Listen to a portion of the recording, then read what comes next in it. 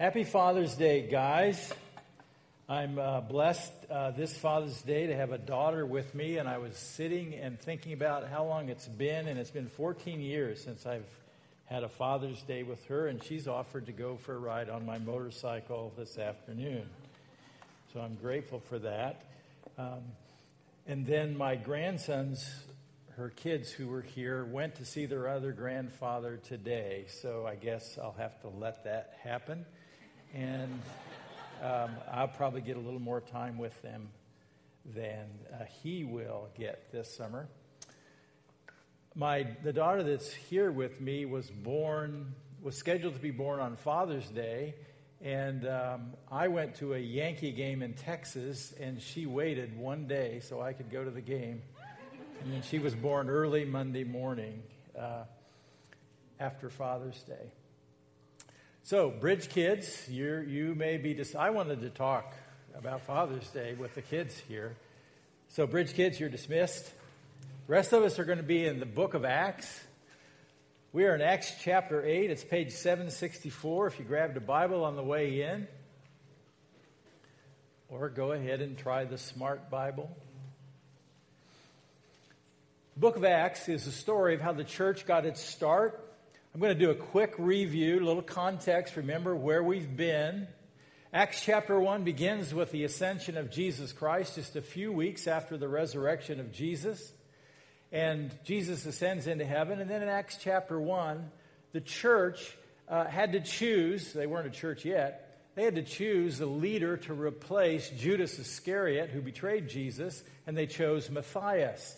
In Acts chapter 2, on the day of Pentecost, the Father sent the gift of the Holy Spirit that he had promised.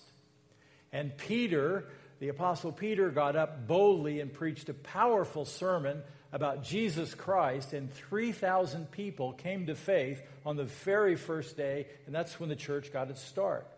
In Acts chapter 3, Peter and John went up to the temple for the hour of prayer, and they encountered a man lame from birth, and he was supernaturally healed, which stirred up a lot of commotion in Jerusalem about healing.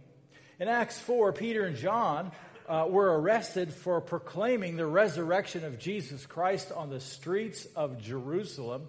And you have to remember, the streets of Jerusalem is where Jesus was arrested. Jerusalem is where Jesus was crucified. This is a dangerous place in these days. Peter and John were held in jail overnight and released. In Acts 5, we met Ananias and Sapphira, a husband and wife team, who lied to the Holy Spirit and died right on the spot.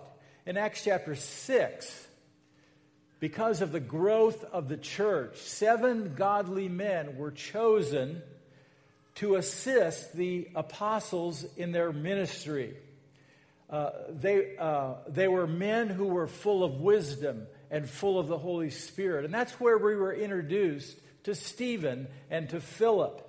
Stephen was arrested for having a very effective ministry where people were coming to faith in Jesus in droves. Stephen was arrested and taken before the Sanhedrin, the 70 religious leaders in Jerusalem, it'd be like going before the U.S. Senate and going before the Supreme Court. That was the word I was trying to say. 70 of these leaders. And Stephen didn't defend himself. He gave a very effective defense for Christianity. And the Sanhedrin had brought him before them on trumped-up charges.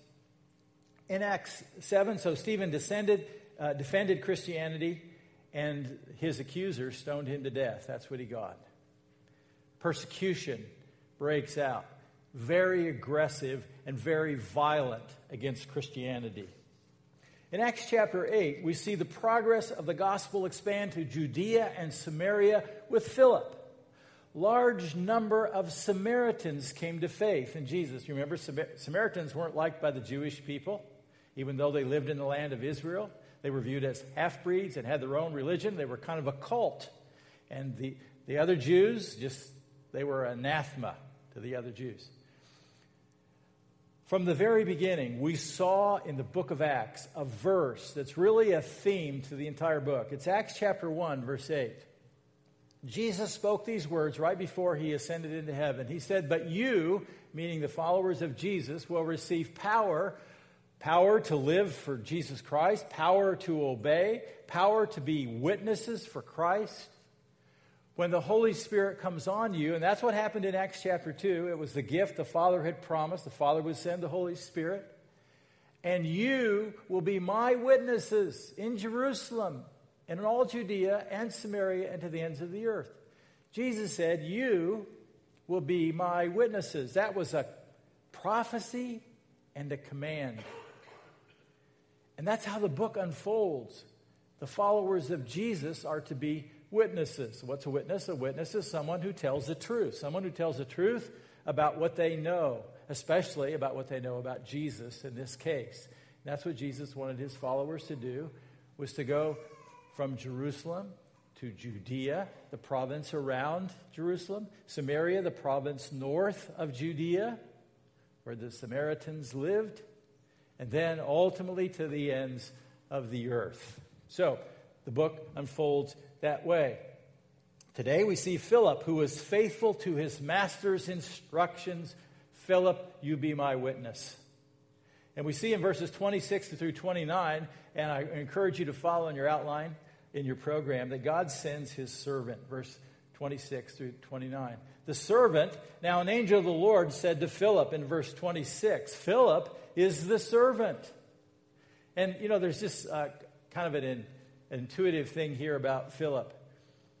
Philip is the servant, and he knows he is the servant, and he knows Jesus is the master. And that's already been decided for his life. Jesus is Lord. So when the Lord gives instructions, the servant doesn't say, "Gee, that's a dumb idea," or the servant doesn't say, "No way, Jose." No, the servant does it. The servant, "Okay, I got it." Philip has this figured out. This is a really good question for all of us. Where are you on this issue? We call it lordship. He's the master. He's the Lord. I am not. I am not the master. I am not the Lord. And that's one we all have to come to grips with. Where are you on this one? So the angel of the Lord said to Philip. Now we don't know about the angel. We don't know, did he see the angel? Did the angel appear? Did he dream about the angel? How did this happen? We don't know. It's not clear. But an angel is a messenger of God. The instructions in verse 26 are clear. The angel says, go south to the road, the desert road that goes down from Jerusalem to Gaza. Very clear. There's a road, you're going to go south. Philip is in Samaria. So I think we have a map for you map people. Okay, so think of between Jerusalem and the Sea of Galilee, you're going to find Samaria, where Philip has been. He's got to go to Jerusalem, and then he's got to drop all the way southwest to Gaza, which is about 2 miles in from the Mediterranean Sea. So he's got to go on that road. We don't know what for yet, but that's the instructions. Go to the south road, the desert road that goes from Jerusalem to Gaza. Verses 27 through 28, we meet the seeker. Verse 27, so he started out, and on his way, he met an Ethiopian eunuch. This is why God had sent him on this road, to meet one man. Philip responded to the Lord's instructions with obedience. God said it, he did it. He was given instructions. He didn't understand them all. He took them by faith. He just followed through on God's instructions. Philip met an Ethiopian eunuch. He was an African man of color. Definitely not Jewish in the land of Israel. He was a eunuch, meaning he had been physically altered somewhere in his life. He had been castrated, whether as a boy or as a young man. Eunuchs were typically placed in charge of harems, a group of females. Good eunuchs were considered, were valuable if they were trustworthy and loyal. So families could put a eunuch in charge of female sleeping quarters. And they were put in charge in royal families of large numbers of females. That's part of what the eunuch's background probably included. But we learn a lot more about this guy. He's not just a eunuch. He's an important official in charge of all the treasury of Candace, or Candace, and the word we have in the NIV here is Kandake. Candace is the word that most of us know. Candace, which means queen of the Ethiopians. So this guy's way more than just being a loyal and trustworthy eunuch in charge of a harem. He has risen to a very significant role. He is a skilled accountant. He is highly educated and valuable. And we're going to see how this unfolds. He's in charge of all the treasury. He served Candace. She is the queen mother of Ethiopia. Candace is a title. It's not a personal name. Candace is like we use the word Pharaoh. Candace is a title for queen mother. Now, guys, you're going to like this. The king was so important, he did not have time to rule. He was a god. He was to be worshipped. The world revolved around him. And he had his mother in charge of everything else. Some of you wives know how to do that. Queen Mother was the ruler of Ethiopia. She was in charge. And I'm guessing that this Ethiopian eunuch is pretty much her right-hand guy. An important official in charge of all the treasury. This is a pretty strategic meeting. We also learn that this man had gone to Jerusalem to worship. Now, he's from Ethiopia, and he's gone to Jerusalem. That's very Jewish and white. And Jerusalem is where the temple is. How did he know about this place? What drew him there? It says he went to worship. He wanted to worship, and he was willing to go there and be a black man in the city of Jerusalem. And that's pretty significant. Who has the privilege to leave their job to go to another nation to worship? This guy is a privileged guy. He has resources, and he has permission to take time off for weeks or months to do this. So, verse 28, and on his way home, the eunuch had been to Jerusalem. He had gone there to worship, and now he's on his way back, and he's sitting in his chariot reading the book of Isaiah. We learn a lot more there. Who has chariots? It's like having a limo service. This is not just any chariot. This is a big chariot. And being the person he is, he probably has a retinue of servants with him, traveling. He's just not out there on his own. So, he's also reading the copy of the book of Isaiah. Do you know who owns a copy of the book of Isaiah? Rich people. The common person did not have a copy of anything. You had to go to the synagogue or to the temple to have scripture read aloud. This guy was in Jerusalem, and he purchased, apparently, a copy of the scroll of Isaiah. It's 66 chapters. It's probably more than one scroll. It's a big book, okay, handwritten. And he owns a copy, and he's sitting there reading this book. He's sitting in his chariot reading the book of Isaiah. Sitting, by the way. He's not standing in his chariot. This chariot has seats. And guess what? He is not the driver. He's got a limo driver for this. Let's see the map. Okay, so you see Jerusalem. That's where he had been. He had meant he's going to meet Philip on the road to Gaza. But I want you to see Ethiopia. Ethiopia in the first century was quite a bit larger area than it is today. It included southern Egypt, and it included a good part of Sudan. It's a big area.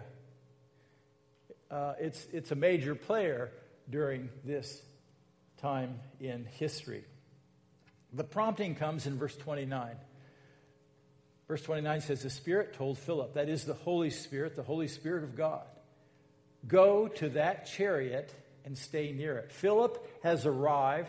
He has heard the Ethiopian eunuch read Isaiah, because when people read, like from a scroll, they read out loud. He was reading out loud when Philip got there. Philip knew what he was reading. He heard the words. And so the Spirit told Philip, go to that chariot and stay near it. So the Holy Spirit prompts Philip, and that's exactly what Philip is going to do. We don't know if the Spirit spoke in an audible voice. He could have. We don't know if it was a prompting of the Holy Spirit, if there was some kind of leading where he just sensed that's what the Spirit wanted him to do. The Spirit communicated, and Philip got it. John chapter 4, verse 23. These are the words that Jesus spoke early in his ministry, and he was speaking to the woman in Samaria. And, she was the woman who'd been married 5 times and was living with a man who was not her husband. She was a Samaritan. She was out in the middle of the day at the well when no other women would come because she was an outcast for her lifestyle. And she meets Jesus, and Jesus talks to her. They talk religion a little while, and then Jesus says, yet a time is coming, and has now come, when the true worshipers, he's talking future to this conversation, after his death, when the true worshipers will worship the Father in the Spirit and in truth. Worship God, worship the Father in spirit, in the power of the Holy Spirit, and in truth, according to the truth, according to Scriptures, for they are the kind of worshipers the Father seeks. What's this about? The Father is seeking people to worship him. The Ethiopian is seeking to worship the Father. And God has sent Philip to a seeking man. So Philip is going to be able, so that the Ethiopian eunuch is going to be able to understand. God is still seeking people today who will become worshipers, who will learn to follow, to live by faith, who will embrace the message of the gospel that Jesus Christ died on the cross and he paid the penalty for our sin. And then just begin to follow one step at a time. We see this in verses 30 through 35. God reaches out to a seeker. The question, verse 30, then Philip ran up to the chariot, and he heard the man reading, so he's reading out loud, Isaiah the prophet. Have you read Isaiah? You should. It's an amazing book. It speaks of the Messiah, we call the Christ, in many, many passages. His first coming as well as his second coming. So it's a lot about Jesus. But it's a difficult book. And if you read the book of Isaiah out loud, you may have some trouble understanding it from time to time. I sure do. There's some great passages, and there's a lot of passages that I'm clueless, and I just have to get out the books and study. Do you understand what you're reading? Philip asked. And that's a good question. It's a sort of a way to enter into Stephen, enter into with the eunuch, to engage the eunuch in ideas and conversation, and to engage him where he is right now. He has some interest in this book. The invitation, verse 31, how can I, he said. He's just honest. He's straightforward. He's an intelligent man, but he admits, I don't get this stuff. This is hard.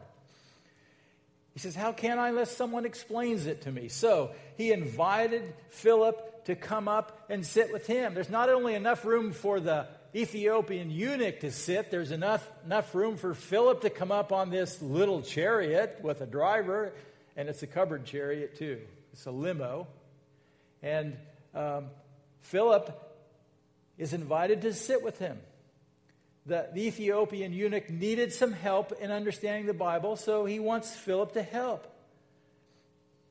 Verses 32 and 33, the scripture that he's been reading in Isaiah, this is the passage of scripture the eunuch was reading.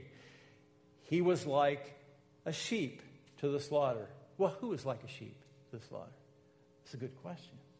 And as a lamb before its shear is silent, so he does not open his mouth.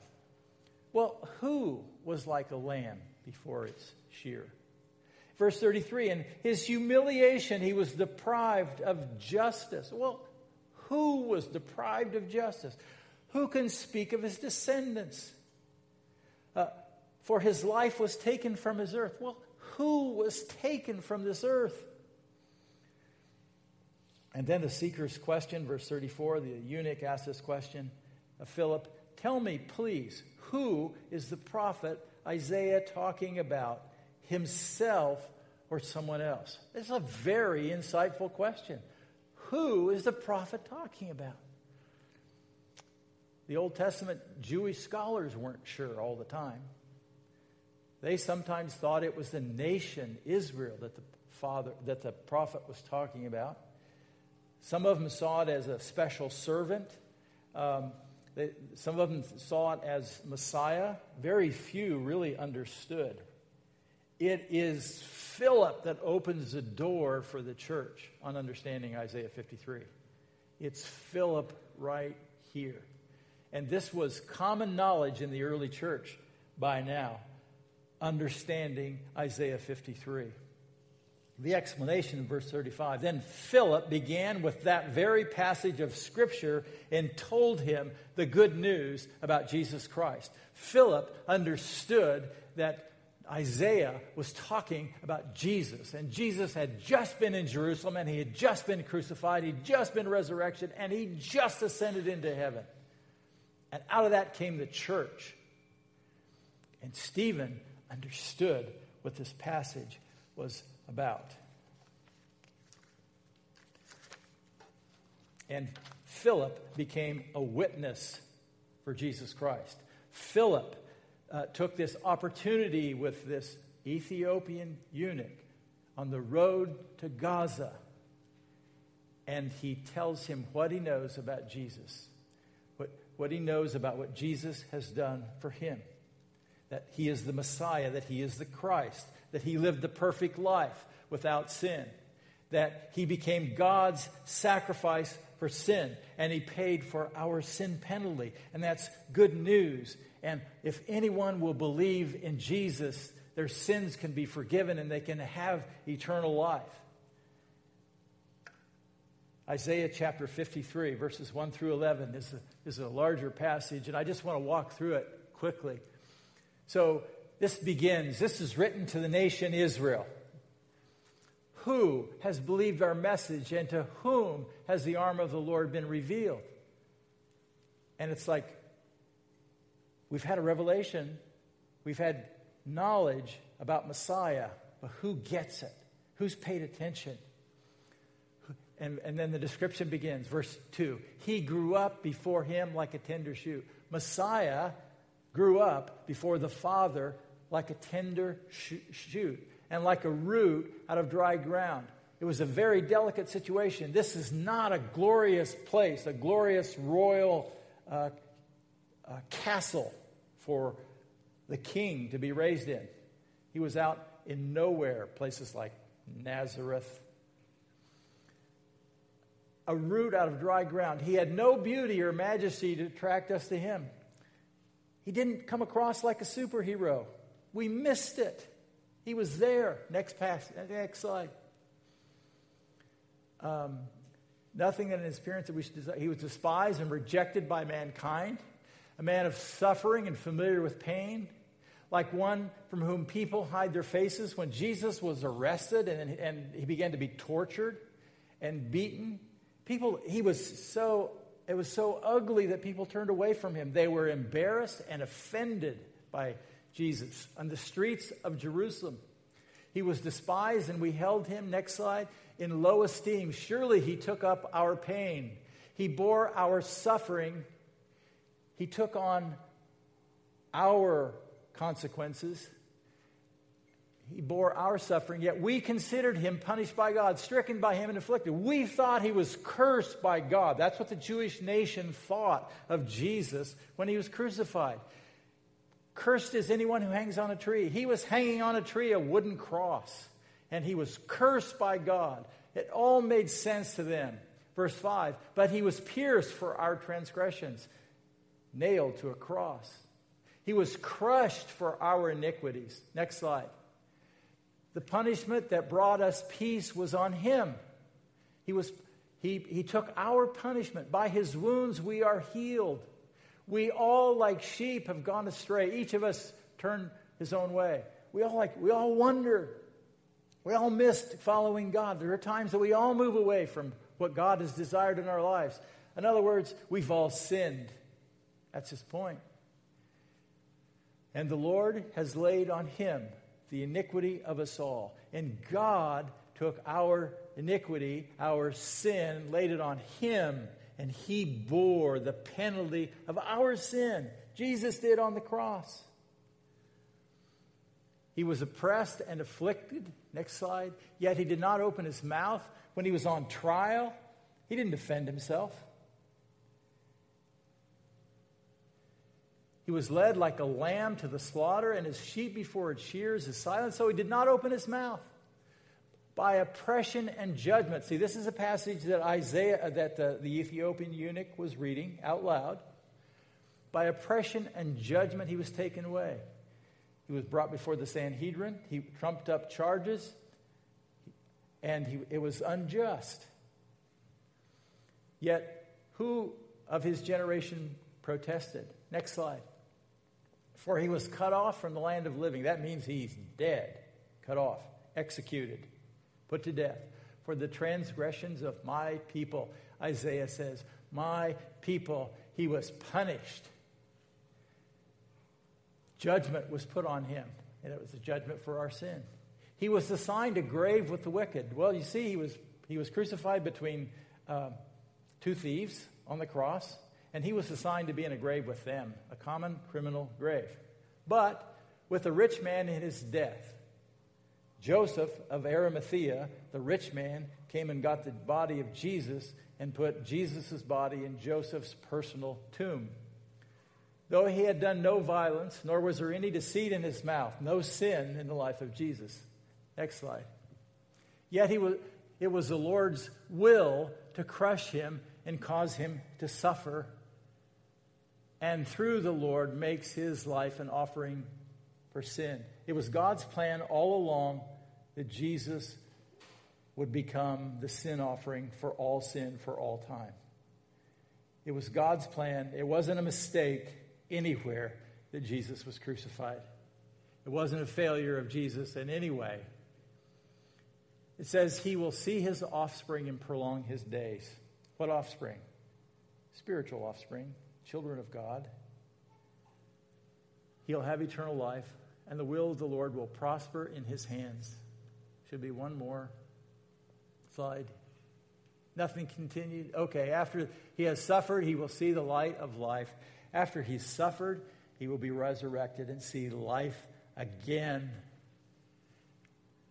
By his knowledge, my righteous servant will justify many, and he will bear their iniquities. That's just part of Isaiah 53. It is loaded with truth about Messiah. Messiah is a term for the Christ. And Philip took up that conversation with the eunuch. Verses 36 through 40, God transforms the heart of a seeker to a believer. Acts 8 doesn't tell us every detail of the word or the conversation that Philip had. He explained the good news to the eunuch, and the eunuch responded with faith. And that's not all spelled out in Acts chapter 8. And we come to verse 36, and now there's a question about baptism. As they travel along the road, the eunuch is so excited about his new faith. They came to some water, and the eunuch said, "Look, here's water. What can stand in the way of my being baptized?" Interesting question. How did he know about baptism? Why does he want to be baptized? A couple of thoughts. One is, he has been pursuing the true worship of God in Jerusalem. He could have been what we would call a God-fearing Gentile. He wouldn't have been allowed into the temple. And as a eunuch, he definitely was not allowed into the temple. And when a person was assimilated, they had to go through a ritual washing. It was a picture of cleansing. So that's something that it was probably common to him. He understood that. But also, I wonder, he had been in Jerusalem. And Jerusalem is where the church got its start. And on the first day of the church, 3,000 people came to faith and were baptized. It was common knowledge that people who became Christians in the first century were baptized right after their faith. I wonder if that's what was on the Ethiopian eunuch's mind. He understood, I get this now. That's why he was reading Isaiah 53. He wanted to know who this person was. He wanted to understand. And so he wants to be baptized. Matthew 28, 19 and 20 reminds us of this. These were Jesus' instructions after his resurrection, before his ascension. He said, "Therefore, go make disciples of all nations." How about Ethiopia? Because the Ethiopian eunuch is going back to Ethiopia. Make disciples. Guess what? The Ethiopian eunuch is now a disciple. Baptizing them in the name of the Father, Son, and Holy Spirit. That's Christian baptism. The first time the Father, Son, and Spirit are mentioned for a baptism. This is different than the baptism of John, the baptism of John the Baptist. This is different. This is Christian baptism. So then be baptized, verse 20, teaching them to obey everything I've commanded, including being a witness. Teach them, not knowledge or facts or interesting things or cool ideas. Teach them to obey, because that's what it's going to be about. It's follow through. And surely, I'm with you always to the very end of the age. Jesus promises his presence as we follow. Jesus promises his presence when we obey, when we carry out the Great Commission, when we become witnesses for him. The concept of baptism, go and baptize, is literally to be immersed. Nowhere the idea in the Bible is that baptism was sprinkling.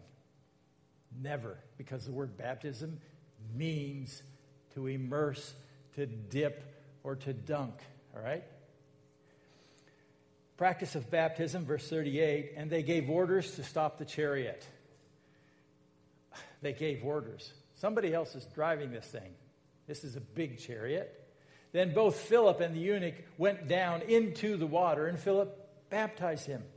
Why? They travel to a stream of water, and they get out of the chariot, and they go down into the water. Why would they go down into the water? To sprinkle someone. They both went into the water, and Philip baptized him in the name of the Father, and the Son, and the Holy Spirit. And by the way, think about this. The eunuch is an adult. he gets baptized because he wants to be baptized as a follower of Christ. His parents did not make this decision for him.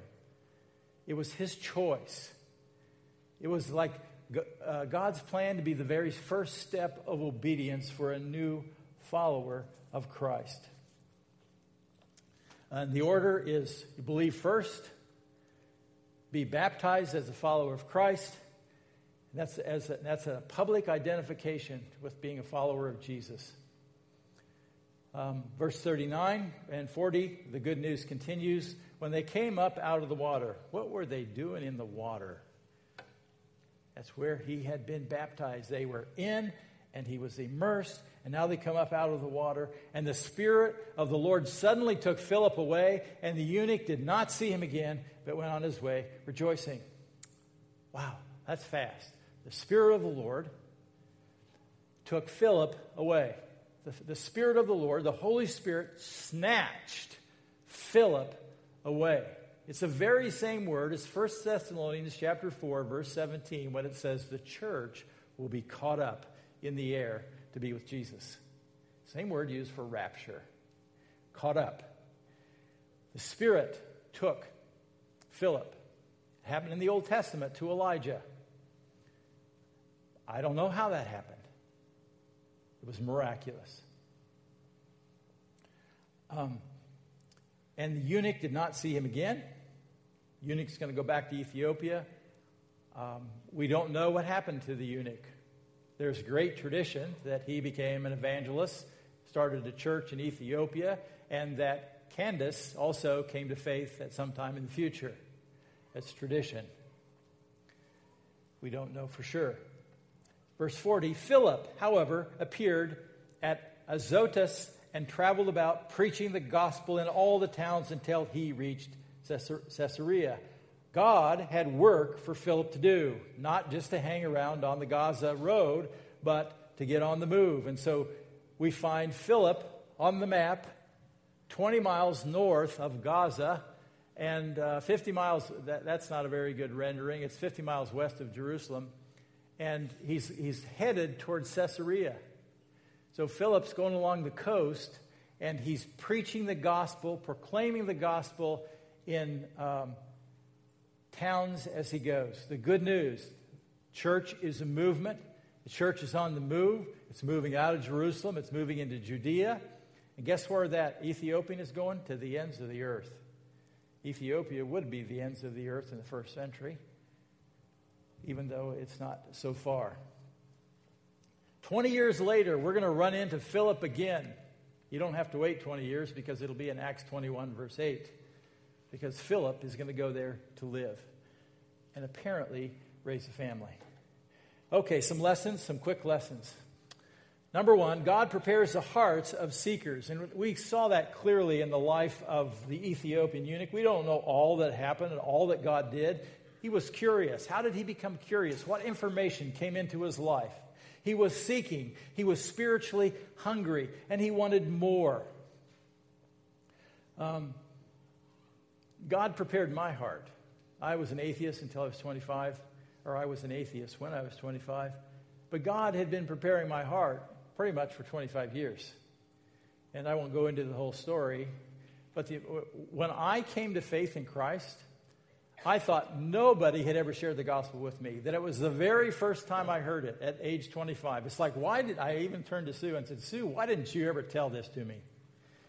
And of course, as I began to get a little insight into my past, yeah, Sue shared it with me several times. And yeah, these people were in my life, and they talked about it too. And way back here, this person was a believer. Way back here, this person was a believer. And one night when I was working at Firestone, somebody came up to me where I was building tires, and they shared with me, and they wanted me to know about Jesus. And I just kind of blocked that all out. But God had been preparing me, and my heart had to be widely moved even to get serious about thinking about the gospel. God prepares hearts. Secondly, God sends Christians to those who seek. God sent Philip to the Ethiopian eunuch. I remembered the first time I experienced something like this, I think I've shared it before, but it was February 1975. I'd just taken a class on Lay Institute for Evangelism. It was a class put out by Campus Crusade, and it was about sharing the gospel. And they told us to pray for divine appointments, to pray for an opportunity to share the gospel, so that you pray for it and then watch and see if God answers. So, had this, told Sue about it. Okay, we prayed for divine appointments. 1:30 in the morning, the phone rings. It's my friend Mike. Jerry, can you come over to my house? I've got this guy over here, and he wants to become a Christian, and I don't know how to tell him. 1:30 in the morning. So I get up and I drive about 30 miles, go to this guy's house. We sit down, I pass out the 4 spiritual laws, talk it through, and he and his wife came to faith. That was, God sent me, and God prepared that person's heart, that couple. Thirdly, personal one-to-one evangelism. And get this, this is big. Personal one-to-one evangelism is essential for God's work in advancing the gospel. That's what this story is about. Philip is an evangelist. He can stand up before crowds and preach, and people get saved. But God sent Philip all the way south of Jerusalem from Samaria, out on a road to meet one guy, to share the gospel with one guy, because that one person was important. And one person had to talk to one other person. That's for us. Everybody matters. And God wants to use every one of us just to be his witness. You don't have to be a Philip or a Stephen. You don't have to be eloquent. You just need to tell the truth. God will use you. And that's what he wants to do. Who in your life does God want you to connect with? One person in your life. Fourth, obedience is essential for God's leading and sharing the gospel. This was Philip's heart. Lord, I'm your servant. I will go. Just tell me where. For some people in this room, they know they're going to Turkey. They know where they're going. For most of us, it's about going to work. Jesus sending us to work into the marketplace where we have an opportunity to meet somebody that at some point in our lives we have a chance to share the gospel. For some of us, it's somebody at school. It might be somebody in your neighborhood. One person. Who is it that God wants you? Obedience is essential for God's leading you. God sometimes prompts. Has God ever prompted you to speak out? Boy, I know he does me. And usually I get it. Okay, I get this one. Here's an opportunity. I get it. Sometimes I'm kind of unfocused or a little focused on me, and it's like, oh, maybe I missed that. Maybe obedience is essential. Pay attention to the promptings of God's Spirit. Number 5, don't expect unbelievers to understand the Bible or perceive spiritual truth the way you do. Christians, sometimes you make this a big mistake. You just think other people are supposed to know. You give them a verse, and you think that it's obvious right there. This is what the Bible says. Why don't you get it? That is not normal. Discernment is spiritual. When you place your faith in Christ and you receive the Holy Spirit, you are beginning a discerning process of Scripture and learning Scripture.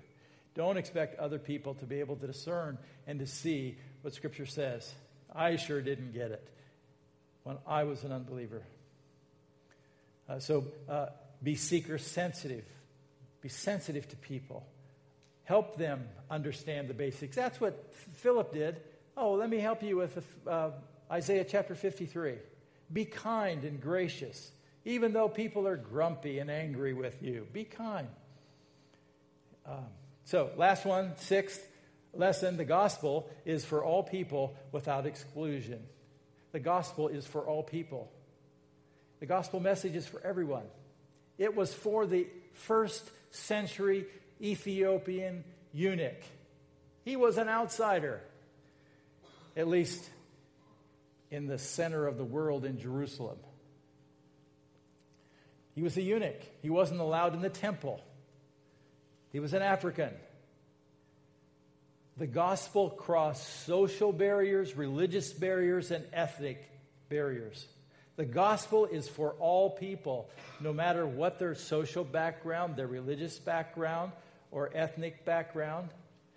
It's not about their sexual identity or social status. It's not about their financial status. It's for all people, for all have sinned. The gospel is exclusive in that Jesus is the only way. You have to come to God on His terms. It's about following Him. That's the exclusive part. It's inclusive because it's for all people. All people are invited no matter who they are. All have sinned and Christ died for all people. The wages of sin is death, and everybody that doesn't come to faith in Jesus must face their own consequences. But the way of salvation is to believe. Christian, the evidence of your belief is obedience. Can people tell that you are a Christ follower? Let's stand and pray. Thank you, Father, for Acts chapter 8 and the story of the eunuch. Thank you for your patience and grace with each one of us in helping us understand the gospel. Thank you for the prompting of the Holy Spirit. May we who are Christ followers be sensitive to your prompting and your leading and your guiding. May you empower us to be witnesses for you, to speak truth, to share what we know. We don't have to worry about what we don't know, but we can share what we do know. Help us to be faithful in that. Help us to be like Philip. Help us to be like Philip in his heart was just ready for obedience. His heart was just, Lord, tell me what to do and I will do it. May we be that kind of people. Thank you for the good news. May we make it available for all people. In Jesus' name, amen. Next week we'll be in Acts chapter 9. We're going to encounter a person who hates Jesus with all his heart, and his name is Saul of Tarsus, and he will become the most famous Christian of all of history, and you know him by the name the Apostle Paul. Hope you'll come back and join us. God bless you all, and happy Father's Day. We're dismissed.